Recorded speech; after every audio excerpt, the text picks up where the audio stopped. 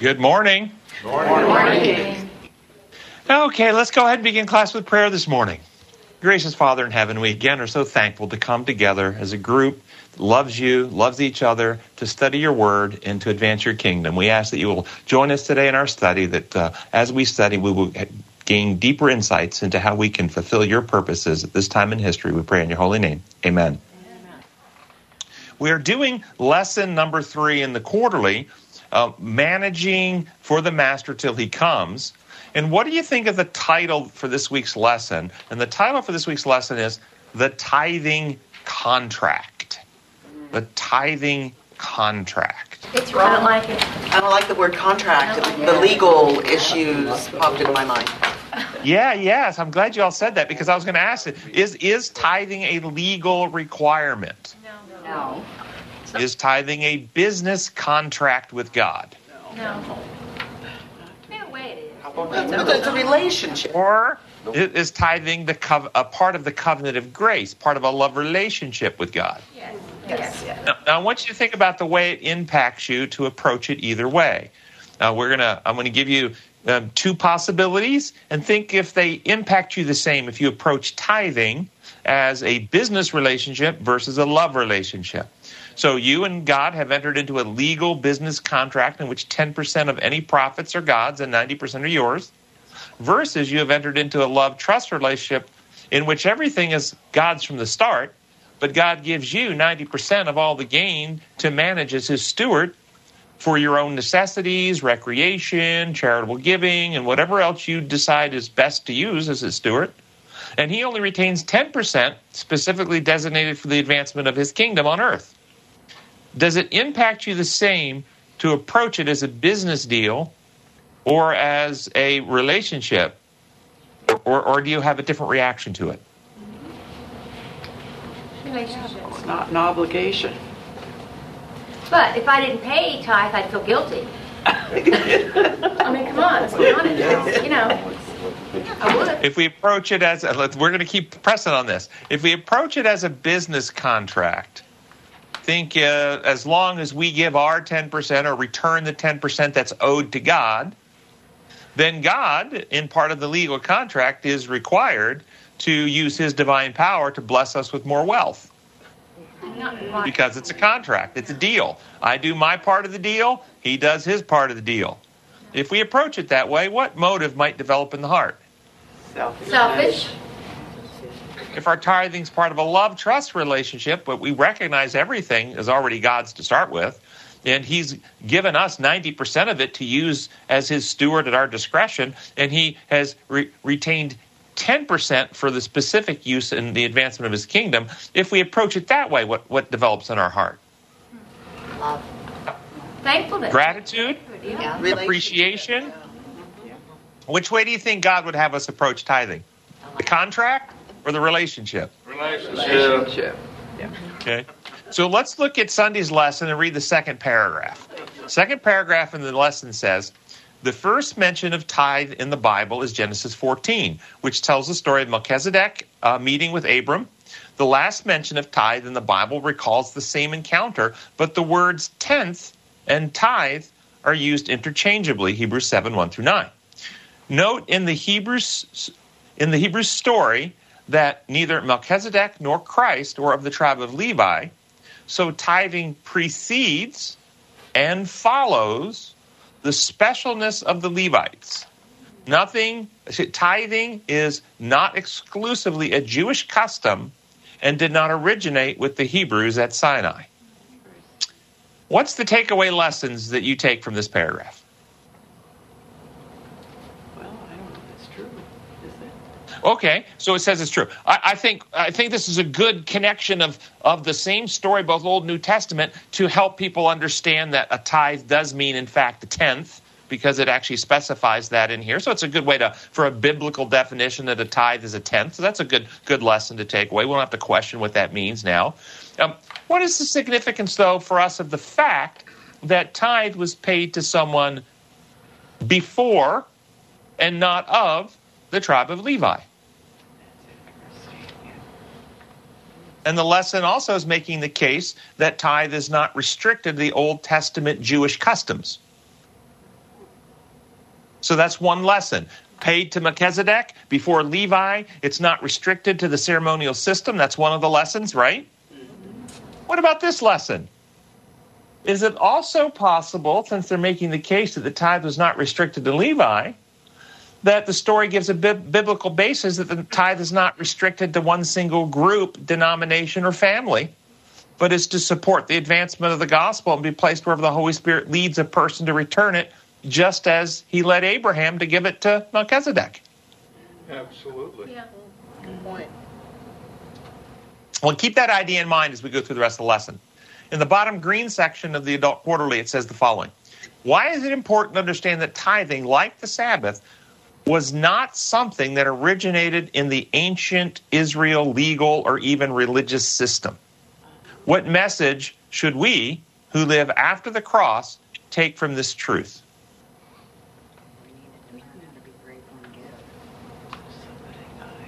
Well, as I heard that question, I thought, okay, what are the differences between the things we find in the Bible that are not specifically part of the Jewish system and things that are part of that system? What are the differences? Can you think of any other examples of teachings and practices that we find coming from God in Scripture that were not exclusively a part of ancient Israel's system, but which they did, but everyone else does as well, or at least supposed to, versus those that are simply part of the religious system of ancient Israel? Can you think of any others examples besides the Sabbath, besides tithing? They did those two, but those things predated them. Any others? Taxes. How about marriage between one man and one woman? Is that a practice that predates the Jewish people, comes from God, and is healthy for us to practice today? Yeah, good point. Okay, so let's look at some of these. How many of these? And then we'll see if we can notice some differences. So there's tithing, there's Sabbath, there's marriage. How about various duties and responsibilities to family and community? Does that predate that people have responsibilities and duties to fulfill as parents, as spouses, that is healthy for us to shoulder and fulfill? Does that predate Israel? And then you find many of those specified in the rules and regulations to Israel. They spell out a lot of those, but they're not exclusive just to the Israel people, the Hebrew people, are they? What about work? Useful labor. Was that given to Adam and Eve in Eden? Is it healthy for us to engage in useful labor? Not necessarily for a paycheck, but to use our energies for productivity to help our families, to help God's cause, to help our community. Is that good for us? Is it healthy? Yes. How about dominion over the earth and godly development of the earth? Was that something, a practice that God instructed Adam and Eve to do, and that we, as image bearers of God, are to continue to do on the earth today? I think that's true. How about ownership of various types of property and managing those properties that are placed in our hands as stewards of God? Do we find that predates the Levites and the Jewish people? Do you remember Abraham was buying land in order to bury his wife and so forth? Remember? Property was being exchanged. How about the principles of a healthy diet? Do we find clean and unclean meats predate Abraham? Yes. Yes, at the time of Noah, 7 of the clean animals went into the ark, and only 2 of the unclean animals went into the ark. And so there was a differentiation made prior to, and those principles are not based on ceremonial law, they're based on the laws of health. All the animals that God permitted them to eat are all herbivores, first order in the food chain, less likely to have pollutants and other toxins in them. So if you're going to eat an animal and prepare it the way it's described and instructed in the Bible, it is going to be least damaging to you than you eat anything out there at all. These are the laws of health stuff. And those laws of health, are they still in practice or still applying to our lives today? Absolutely. What about animal sacrifices? Did they originate with the tribe of Levi? Or did animal sacrifices originate prior to the time of Levi? Prior. Why don't we practice animal sacrifices today if we do all these other things that originated before? What's the difference? Christ's sacrifice on the cross took care of that. Okay. So you're right, Christ's sacrifice to the cross, but I guess the point I'm making is it's not about just simply when a practice started, but its purpose and function. All of the things we carry forward, marriage, Sabbath, tithing, healthy diet, good stewardship, godly management of resources, all of these are based on and living out design law practices that have direct functional impact upon our health, welfare, and development. All of them. The sacrificial system of animals never had any direct functional impact, but served as a teaching tool and an object lesson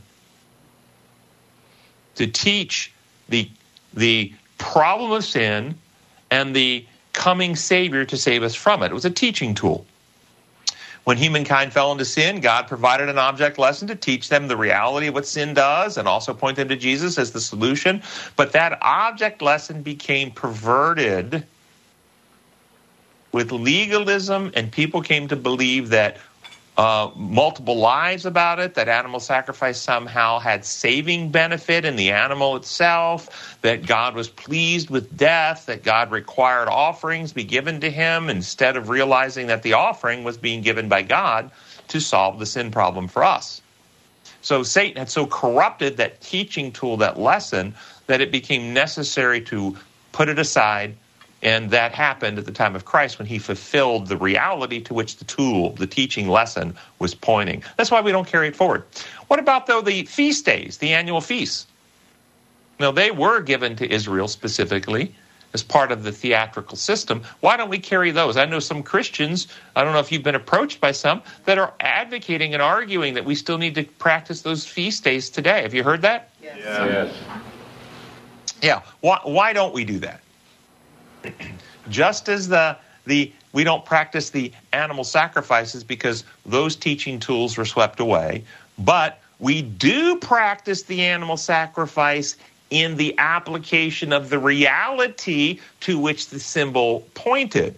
The symbol pointed to both Christ's sacrifice for us and the application of what Christ has done into our hearts and minds. And so by experiencing that reality, we participate in what the lesson was designed to teach. Does that make sense? And we present ourselves in Romans 12 as living sacrifices, holy and pleasing and acceptable to the Lord. So in that way, we bring sacrifices by sacrificing ourselves and allowing the sacrifice of Christ to be reproduced in us. So we live the reality of what the symbols pointed out, rather than avoiding the actual healing by participating in a ceremony. Same thing with the Passover. Same thing with the feasts.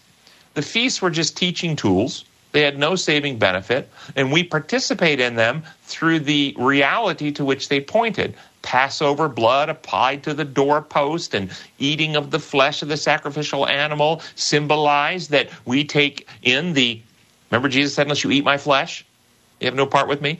Jesus is the Word made flesh. We partake of the Word of God, which is the truth that Jesus revealed into our bodies and are one to trust and open our hearts, and the blood or the life and the love of Christ is reproduced in us, the doorpost of our hearts. So we experience the reality to which the old symbols, and when we do that, he passes over, instead of brings a punishment upon, through grace, the unleavened bread. Jesus is the bread of heaven. We partake of, again, the Word made flesh, which is also symbolically in the unleavened bread, not the communion wafer, but the reality of Jesus. We partake of the Word. We celebrate the wave sheaf and the recognition that Christ is the first fruits raised from the dead, and we have hope in our resurrection, the resurrection of our loved ones, because Christ now reigns in heaven. We celebrate the Pentecost as we receive the Holy Spirit who applies into our hearts and minds what Christ has already achieved, and we are transformed by the Holy Spirit and are gifted with gifts by the Holy Spirit. We recognize the trumpets as the call to prepare for the second coming that began with the Great Awakening in the late 19th century. And we are living in the time of at-one-ment or atonement where Christ is cleansing his bride and preparing his church for his return so we can see him face to face. And we will tabernacle together with him in an earth made new once he takes us to heaven and makes all things new. So we celebrate these things in their reality, not in their symbolism or theatrics. Does that make sense?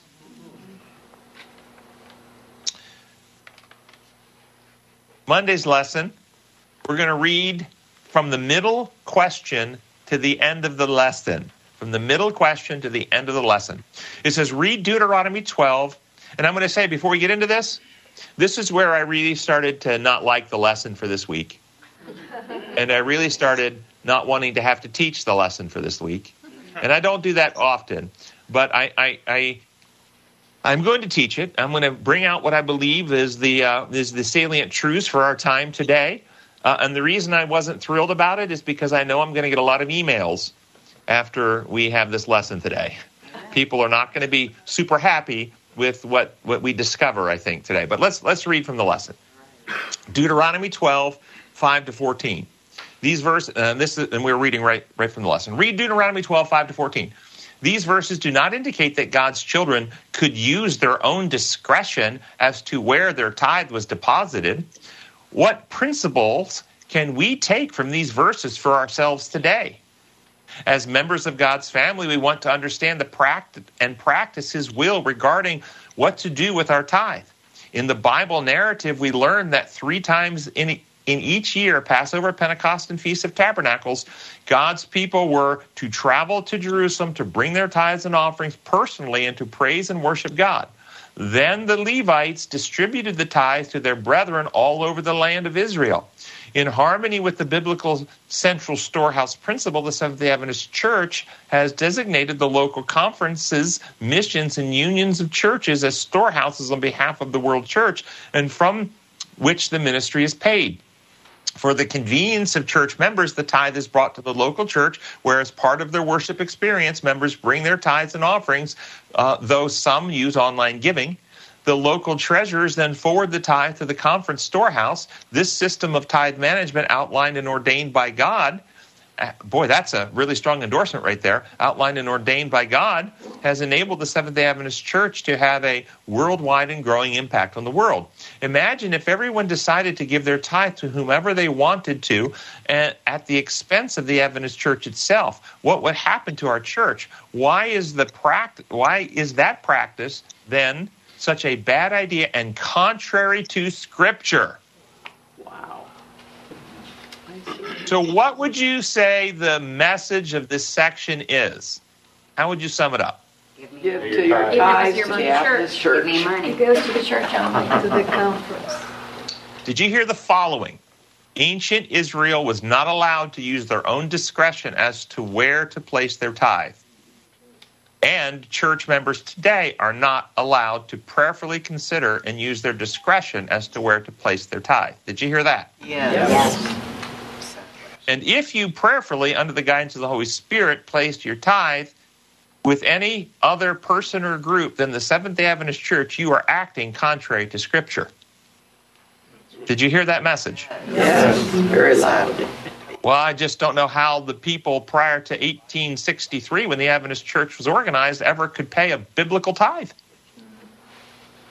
I mean, if only the Adventist Church is a right receptacle for the tithe, then the whole world prior to the Adventist Church was just not being scriptural. Yikes.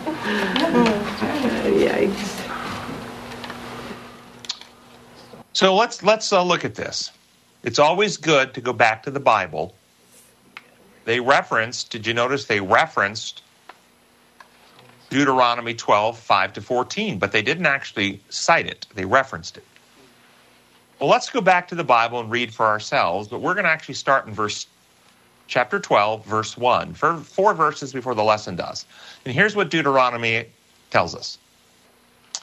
These are the decrees and laws you must be careful to follow in the land that the Lord, the God of your fathers, has given you to possess, as long as you live in the land.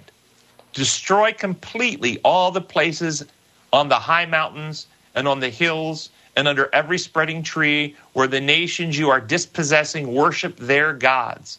Break down their altars, smash their sacred stones, burn their Ashereth poles in the fire, cut down the idols of their gods, and wipe out their name from those places.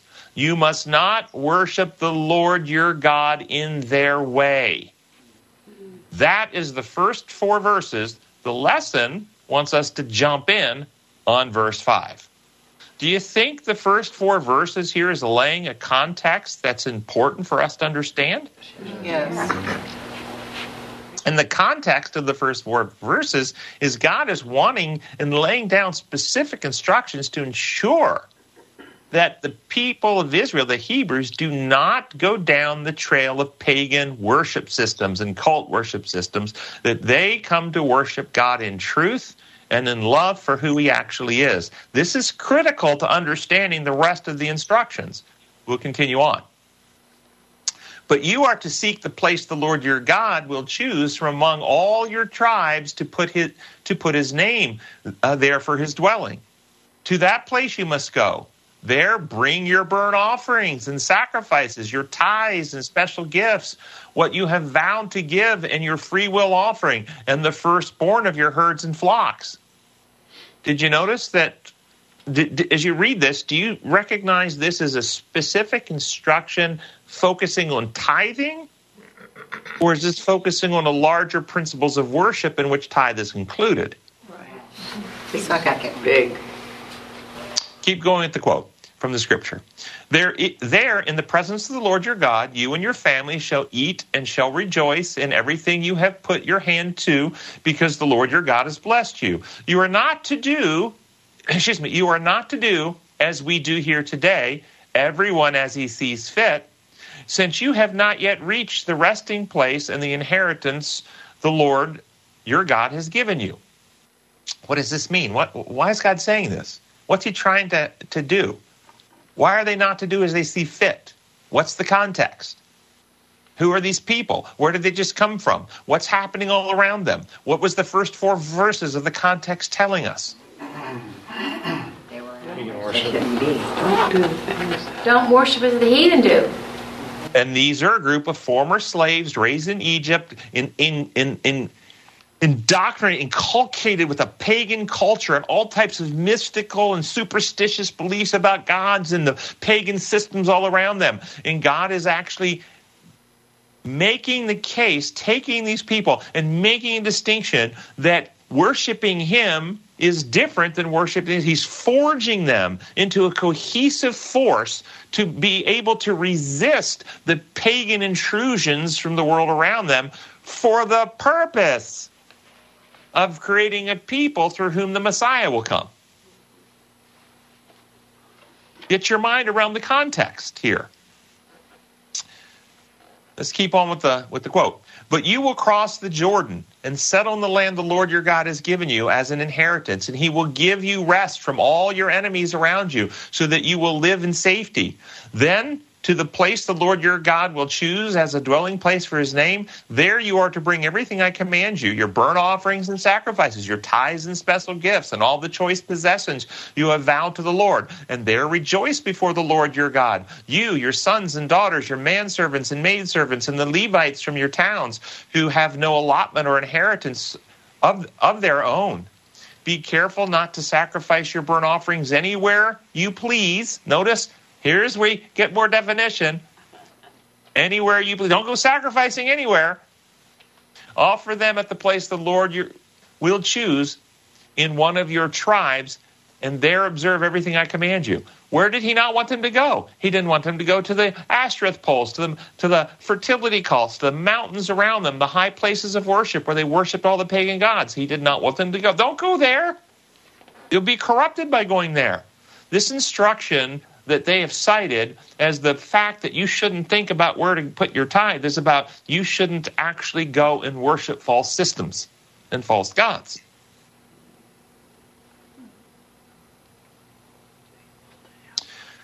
But what's even more interesting, in this same set of guidelines, in Deuteronomy given by God that the lesson references, we find a specific set of tithing instructions explicitly about the tithe. 2 chapters later, it's one set of instructions. Chapters and verse divisions were added later. God gives these instructions in chapter 14, just 2 chapters later, specifically about the tithe. The lesson left that out. Why would the lesson leave that out?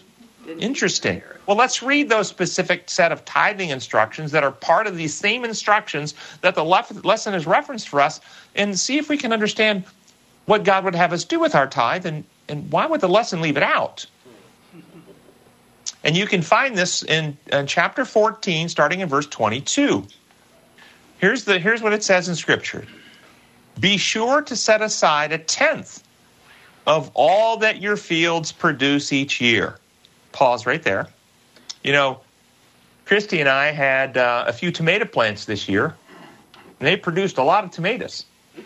It didn't even cross our minds to bring 10% of them to church and put them in the offering plate. It didn't. I mean, it just never crossed our minds to do it. Should we have? Do you think the institutional church would have been happy with a bag of tomatoes put in the plate?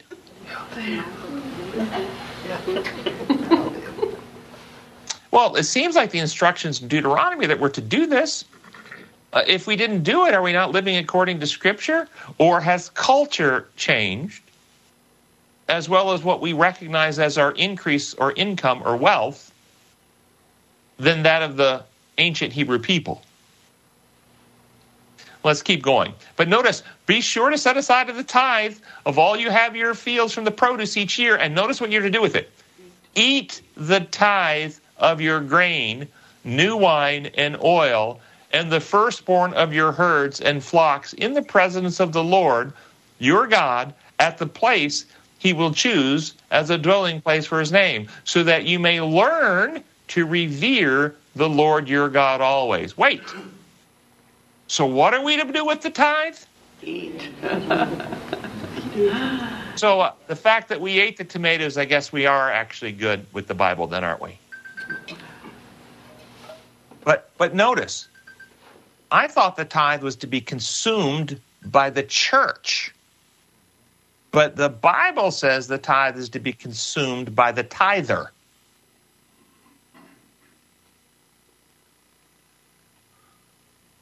Am I misreading it? Do you have a version that tells them to do something different with it? We'll get down to the rest of the verse in a moment, but at this section does it tell them to consume the tithe? Why would that be? What is the purpose of the tithe? What's its purpose? Historically, our understanding, the prime purpose of the tithe is to advance what? The gospel. The gospel. The gospel, that's right. And the gospel is the good news. The good news about what? God's character. The good news about? God. God's character. About God, that's right. About God. So what is God's purpose in having ancient Hebrews spend his tithe on items that they were to consume while worshiping him? God is contrasting Yahweh from all the pagan gods. What he's told them to do is take his tithe, use it to bless themselves. This is what's happening, to ingest it, to eat it, to celebrate, which is the exact opposite of all the pagan and Egyptian gods and cults around them. All the false systems have gods that make up rules, inflict punishments upon the sinners for rule breaking. As such, the sinner, the worshiper, is required to bring gifts and offerings to the offended God, to appease the wrath of the God, to pay for their sins, to influence the God for forgiveness, or to get blessings. And the more costly the gift you pay your God with, the more likely you are to get a good response. And this ultimately led to the ultimate sacrifices. The ultimate thing I can give to the God to influence him is my firstborn child. And this led to human and infant sacrifices in these pagan cults. This is how it worked. And this is why God tells them by action, by demonstration, that it is not he that needs to be gifted from them to influence him, but he is the source of all blessings. and all blessings come from him to them, and he sacrifices himself for the good and welfare of his people. So the tithe, his resources, were being used to bless them, to functionally have them experience God is good. God is the one who gives for us. His name is to be revered. They learn to revere and be in awe and admire the name of the Lord when his tithe is used to bless them. The gospel is advanced. Do you see it? Now that you put it that way. But we'll keep on. Keep on with our Bible verse now. But if that place, so if you take your grain, if it's close, and you consume it before the Lord, but if the place is too distant and you have been blessed by the Lord your God and cannot carry your tithe, because the place where the Lord will choose to put his name is so far away, then exchange your tithe for silver, and take the silver with you and go to the place the Lord your God will choose. Use the silver to buy whatever you like, cattle, sheep, wine, or other fermented drink, I don't like that. or anything you wish. Then you and your household shall eat there in the presence of the Lord your God and rejoice. Again, what is God instructing them to do with the tithe? Who is to use the tithe? Who is to consume the tithe? The people. People. Tithe given. The tithers, not the church. Why aren't they applying this lesson to us today? I want to know why they're drinking fermented wine. That's the next thing we're going to get to in just a moment. Not only does it instruct them to use the tithe to buy fermented drink and other staples, but the worshipers are to consume it, not merely give the silver to the church. Do you see some inconsistencies here in picking and plucking certain Bible text up to promote a certain view and a certain teaching, while ignoring other Bible texts that would seem to teach something different? This is not how we're to approach Scripture. We're supposed to take it all and harmonize it into principles and practices that are consistent with our Creator God and his design laws for reality. And I think I explained why God used the tithe the way he did here, and how it directly advances the good news about him by contrasting he is the giver and the source of all blessings in direct opposition to all the pagan gods which required gifts given to them.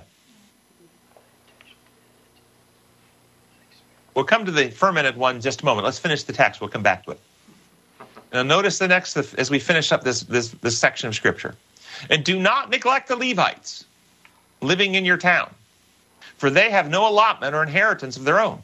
At the end of every 3 years, bring all the tithes of that year's produce and store them in your towns, so that the Levites, who have no allotment or inheritance of their own, and the aliens and the fatherless and the widows who live in your town may come and eat and be satisfied, and so that the Lord your God may bless you in all the works of your hand. So if we use these instructions in Deuteronomy for tithing to the organized system, it would suggest that we would use 2/3 of the tithe to celebrate each year with ourselves, and 1/3 would be given to the system.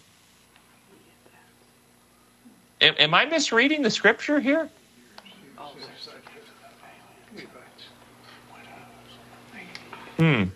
I don't think it's a mystery as why this text was left out.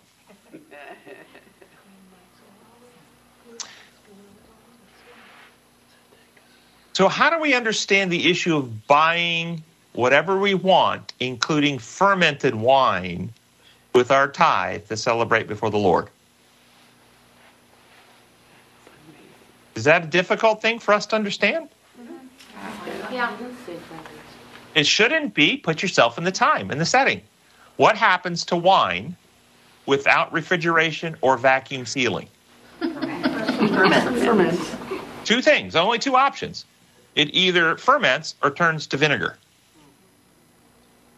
That's what happens. So fermented wine was a common drink of the day. God is not endorsing drunkenness. In fact, the Bible specifically warns against drunkenness throughout. But God is meeting the people in the reality in which they live. They routinely drank weak fermented wine. That's part of their meal and part of their routine practices. And God is telling them, in this context, whatever they prefer to be their drink that they have with their meals, get that drink and celebrate before the Lord and recognize that the bounty and the blessing they have is the Lord's gift to them because God is good. It's that simple. It would be an error to use this text to make a case for or against alcoholic beverages. Okay, I'm going to pause. What do y'all think about this, about what we've been talking about so far?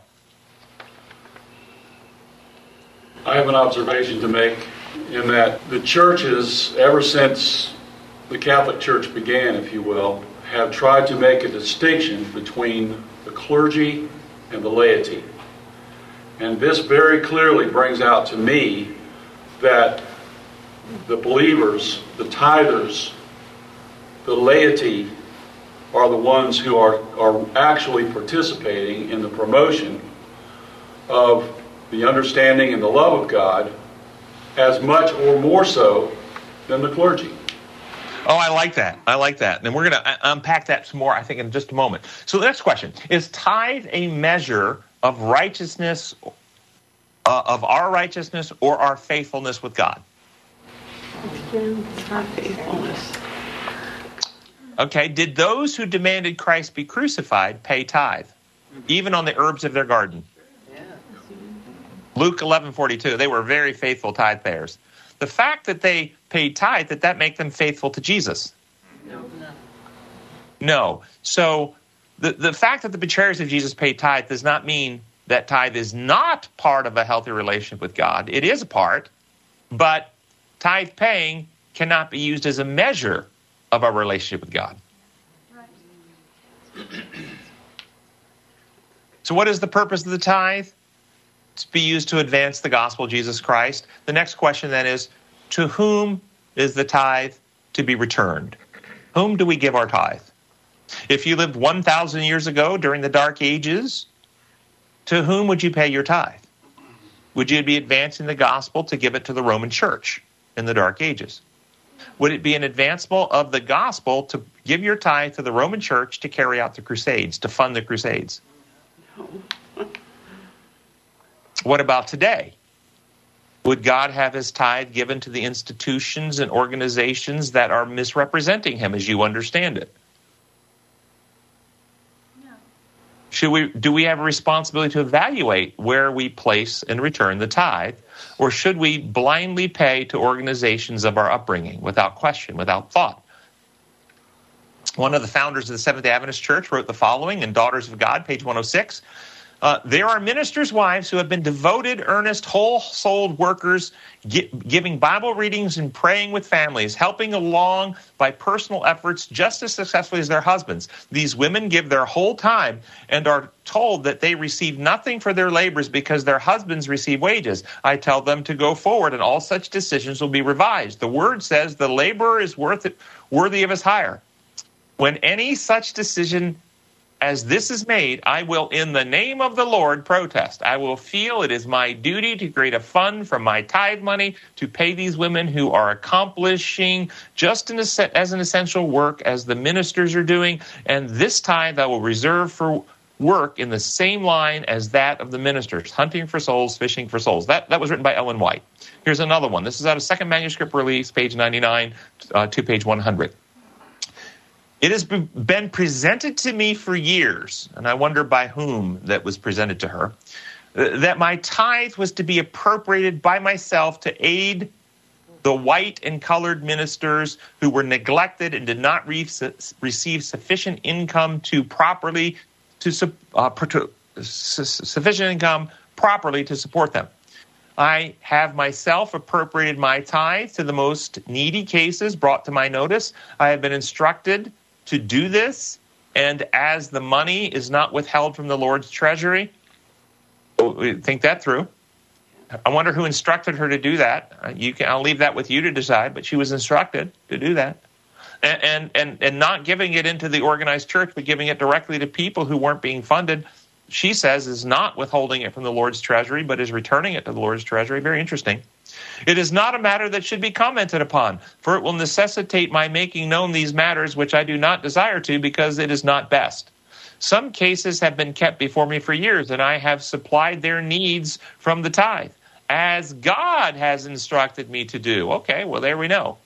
And if any person shall say to me, Sister White, will you appropriate my tithe where you know it is most needed? I shall say, yes, I will, and I have done so. Now you know why they shipped her to Australia, eh?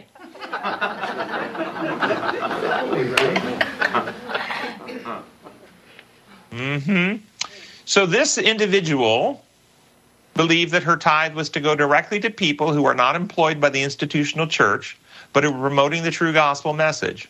And in doing so, she was acting at God's direction, she believed, and the money was going into God's treasury or storehouse. Is there a hand there? Is a question? Just a question. How could every 3 years 1/10 of the 11 tribes good sustain the Levites? Would that be enough?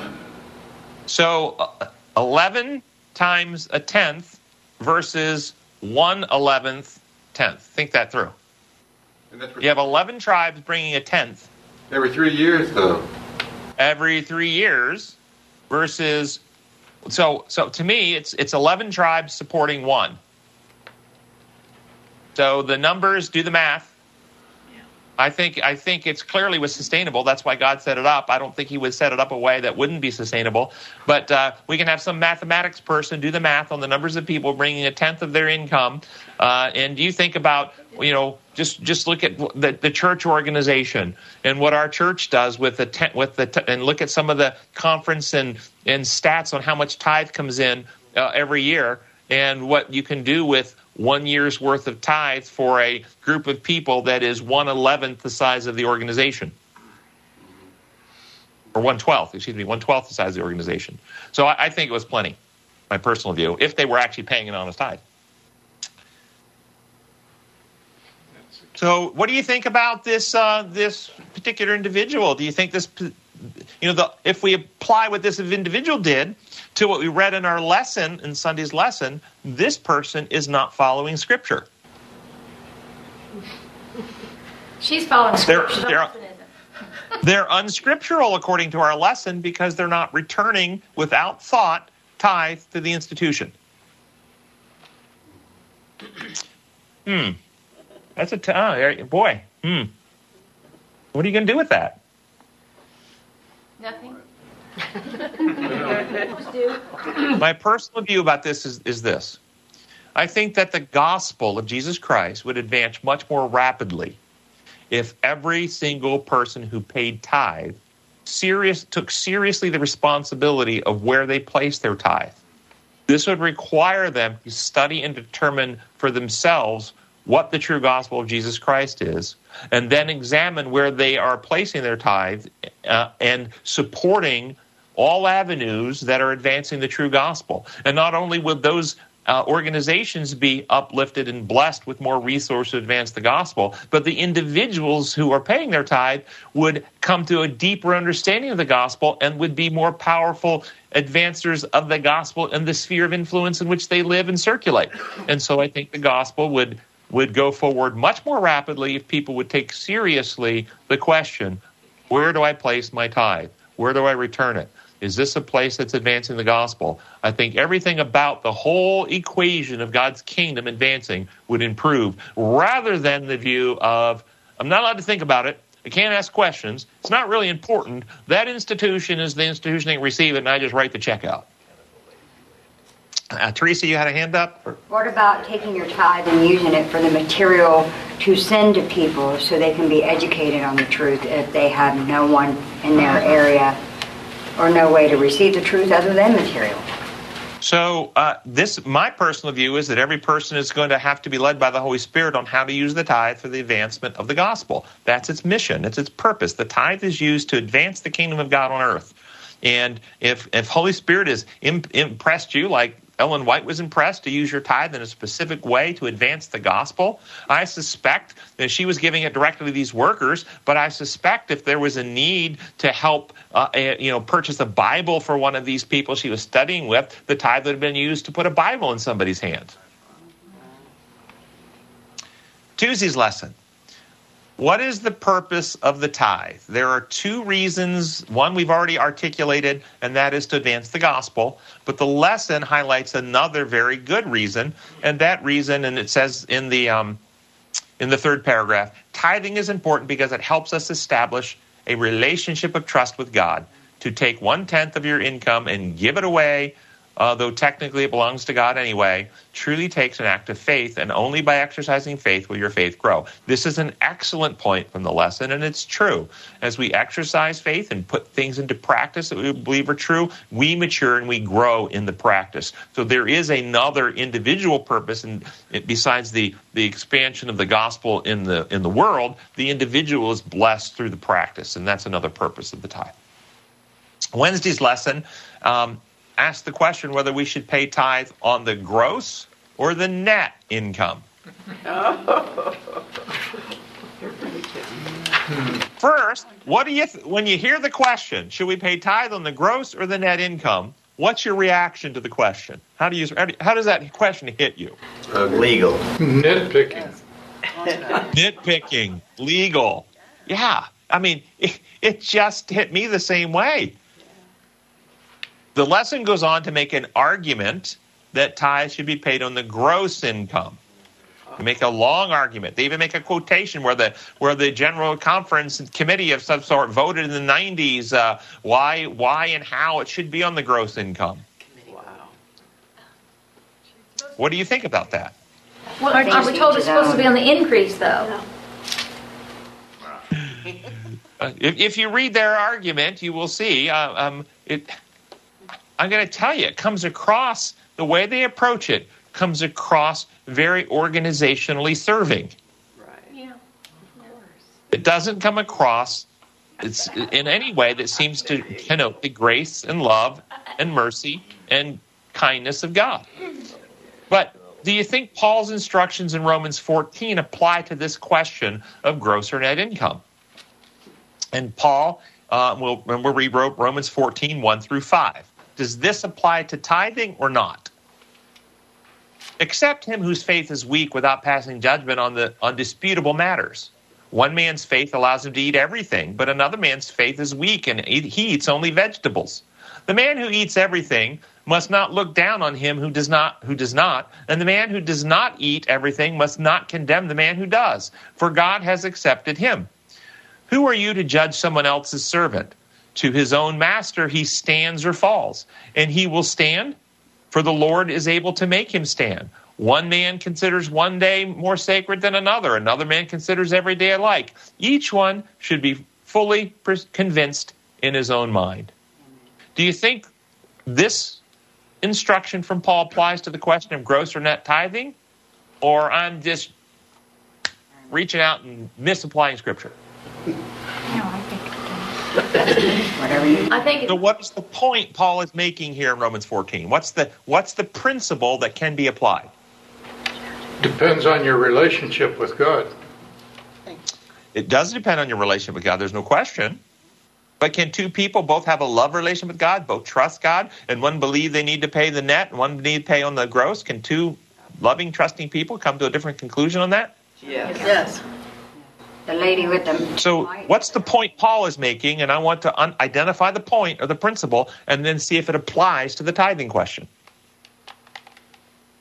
So the point Paul's making, it's not about food or about days of worship. It's about what people believe about these things. In Paul's day, meat that they would purchase at the meat market, most of it, the butchered meat, the chops, the cuts, the ribs, the ribeyes, whatever you're getting, most of the butchered meat came from animals that were sacrificed that morning in pagan cult worship. And some of the immature believers were fearful that if they ate meat from the meat market, that had that morning or that evening been sacrificed to a pagan god, that by eating the meat, they would give the pagan god power over them.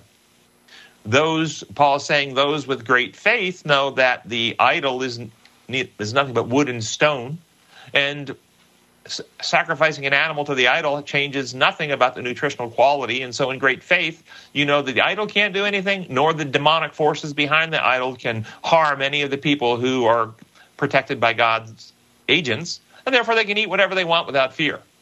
But the person who has superstitions, the person who has fear, the person who believes that if they eat that, then they put themselves under the power of the pagan god, then it's better for them not to eat it than to live in fear, guilt, superstitious anxiety.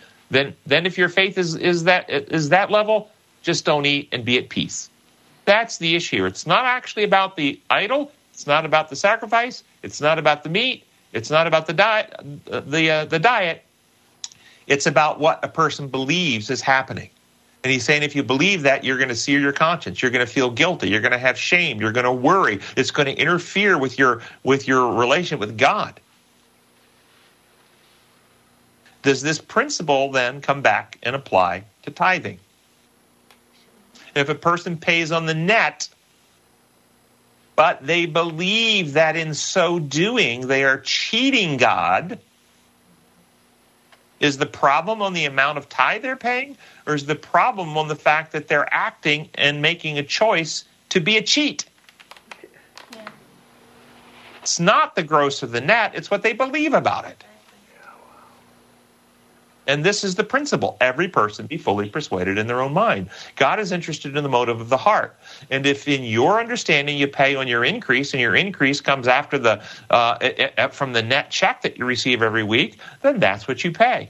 And if you believe your increase comes in the gross, then that's what you pay. It's about an honest love, trust relationship with God, and you return to him his portion. And it's about honesty and integrity. It's not about gross or net.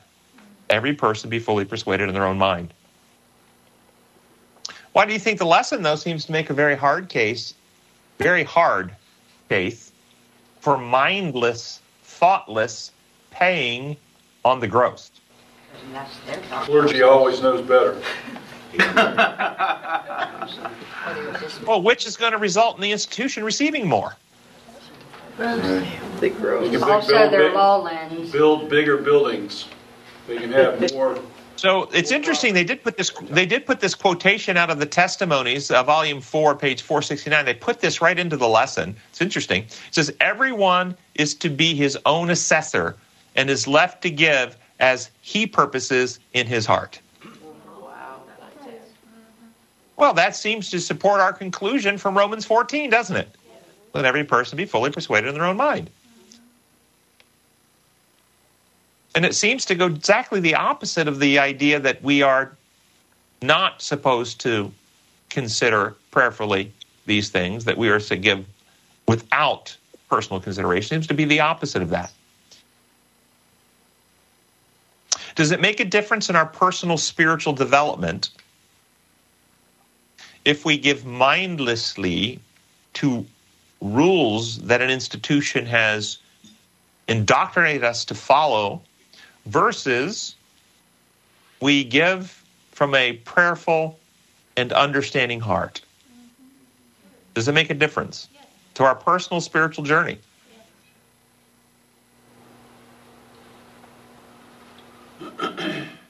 Now, in Thursday's lesson, and we might get through the whole lesson today, the lesson states the following. This week we have reviewed several of the constituent elements of the tithe. 1, the amount, which is a tenth or 10% of our income or increase. 2, taken to the storehouse, the place from which the gospel ministers are paid. Interesting. 3, honoring God with the first part of our income. 4, used for the right purpose, the support of the ministry. It is our responsibility as church members to uphold the first 3 items. It is the responsibility of the storehouse managers to make sure that the tithe funds are used properly. Well, it's true that anybody in a position of responsibility who receives tithes or offerings has a responsibility to use it wisely to the best degree that God would direct in the use of those sorts. No question about that. That's right. They do have that responsibility. Does that mean, though, that those who either return the tithe or donate offerings to various organizations have no responsibility to assess how the organizations are using the donated or returned monies? In other words, they're saying, your responsibility is to give, our responsibility is to decide where, and you don't have any basis to question our responsibility. So don't ask us where it's being spent, how it's being spent. That's on us. You just need to give. Sounds like Zelensky. Mindless. No decision, no prayer, no thinking, no. It's not. So, or do we? Do we actually have a responsibility to evaluate where the tithes are going and what they're being used for, and the offerings, and give where the Holy Spirit is enlightened our minds and convicted our hearts that the funds will do best at this place, time in human history for God's cause? I am all about people deciding for themselves. Now, do you see why I didn't want to really have to teach this class this week? It wasn't a lot of fun, honestly. It really wasn't. Can you anticipate some of the emails I'm going to get this week? Yes, and I'm going to promise you, somebody's going to ask the question, are you saying we shouldn't pay our tithe to the church? Did I say that today? No. I never said that. Ever. I'm saying you shouldn't mindlessly pay anywhere. You should do it from an intelligent heart, led by the Holy Spirit, to return where you believe the resources will do the best for God's kingdom. And that very well may be your church. It very well may be. Does that make sense? Any questions? And does it all have to go to one place at one time? I mean, so that's a good question too. Say 10%. Well, why can't 10%, 2% here, 5% there, wherever you really feel? I got the impression from Ellen White that's exactly how it happened. She would take her tithe and she would divvy it up, and some would go to this pastor's wife, and some would go to this particular pastor or minister that wasn't being compensated properly. And so she divvied it up and split it out where she could support the most, individuals in her case that were advancing the gospel. So I think you're exactly right. Yep. All right, let's go ahead and close with prayer, and then we'll do our Q&A time. Gracious Father in heaven, we thank you for your love. We thank you for the fact that you are the source of all blessings, that we do not have to bring tithes and offerings to you to pay you to be kind to us, but that all blessings, all gifts come from you, and everything we bring back, we return to you because we love you and we want to advance your kingdom. We pray that you will give us hearts that love you and others, wisdom and discernment of where you would have us take the resources you put in our hands and use them for the greatest blessing in this world to advance your kingdom. We pray in your holy name. Amen.